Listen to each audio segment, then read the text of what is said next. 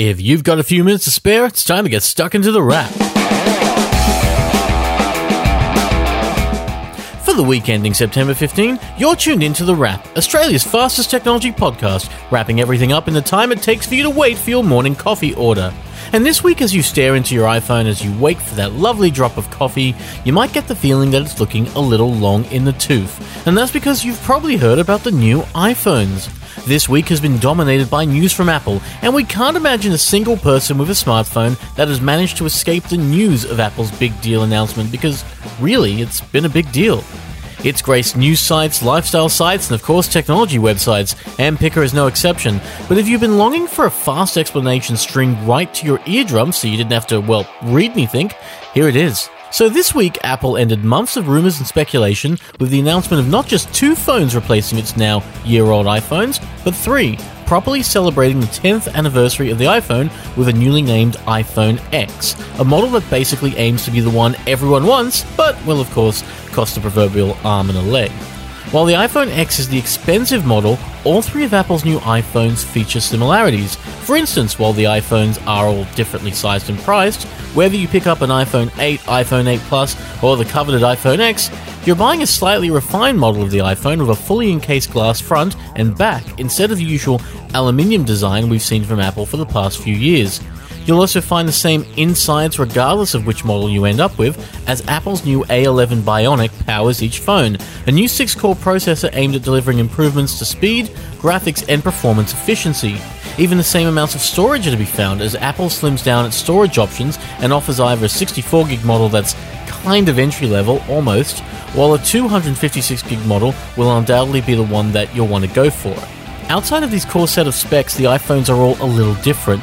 There's the 4.7-inch iPhone 8 with the 1 camera on the back, the 5.5-inch iPhone 8 Plus with the 2 cameras on the back, or the 5.8-inch iPhone X with 2 cameras on the back, and a screen that runs almost edgeless all across the front of that phone, something we've seen from Samsung and LG already this year, yet not from Apple. That won't be for everyone though, because while it's a future-friendly phone, it also attracts a price tag of either $1,579 or $1,829, no small feats, because we're getting close to that $2,000 mark. Plus, not everyone will want a screen design like that, which, will probably attract a massive cost in replacing if you ever, drop it. To put that into perspective, Samsung's similarly designed Galaxy S8 carries a screen replacement fee of between $400 and $600, and Samsung's making the screens for the iPhone X, so you can probably make your own assumptions about how much it's going to cost to replace. All 3 are waterproof, but only the iPhone 8 and iPhone 8 Plus will sport the original fingerprint sensor, as Apple's screen-based fingerprint sensor isn't quite there yet. And that's true of everyone. Samsung even had to move its sensor to the back because of this, but at least it included one on its S8 and Note 8 phones. If you buy the iPhone X right now, you'll only get Face ID, a unique face-based security system that uses infrared tracking to determine if you are who you say you are before it unlocks. That's different from the regular face unlock system of relying on the iris to let you log in, something Samsung and Microsoft have both dabbled in.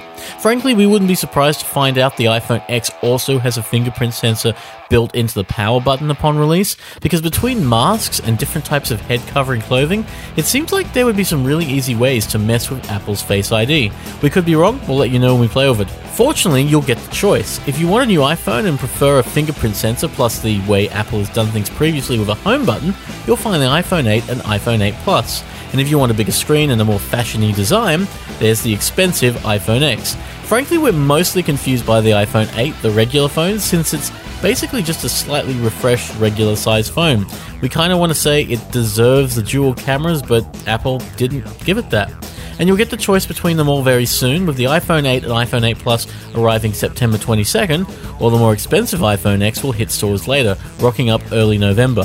And Apple's iPhone X wasn't the only big deal that we heard about from Apple this week. There was the news of a 4K Apple TV with 4K Apple movies, so any movies you've bought in the past will actually have a 4K variant coming, and there's even a new Apple Watch. But they weren't the only things we checked out this week, with a nice pair of earphones from a company we've not actually heard of. We like to be surprised, and surprised we were with TrndLabs Nova, a delightful yet also thoroughly inexpensive pair of earphones that pack in a tremendous amount of value.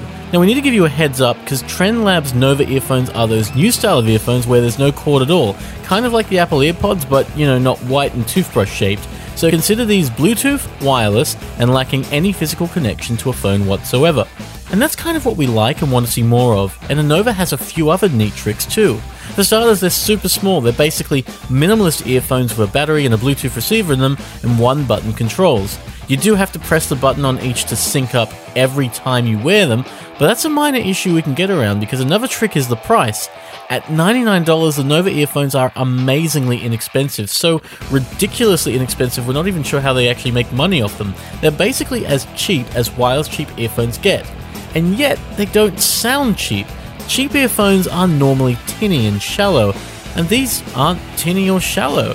While they do feel like they could have a bit more bass and are a little under where they should be in that department, they're not the crap you usually expect cheap earphones to be. Rather, they're actually kind of warm, with nice mids and good highs. And there's one more trick we're actually fans of. Like all tiny wireless earphones, they come with a battery charging case. That's par for the course for how these things work. Unlike the rest, however, TrndLabs has provided a 2800 mAh battery in the case to charge up other devices if you so choose. So you can either keep boosting the 3-hour life of the Nova for a good, 10, 20, 30 recharges, or you can charge your iPhone up. Maybe even that new iPhone 8, 8 Plus, or iPhone X. But not at the end of this show. Not by the end of it anyway, because we've reached the end of this show. Tune in next week for more news and a review, and we'll catch you next time on The Wrap. Take care.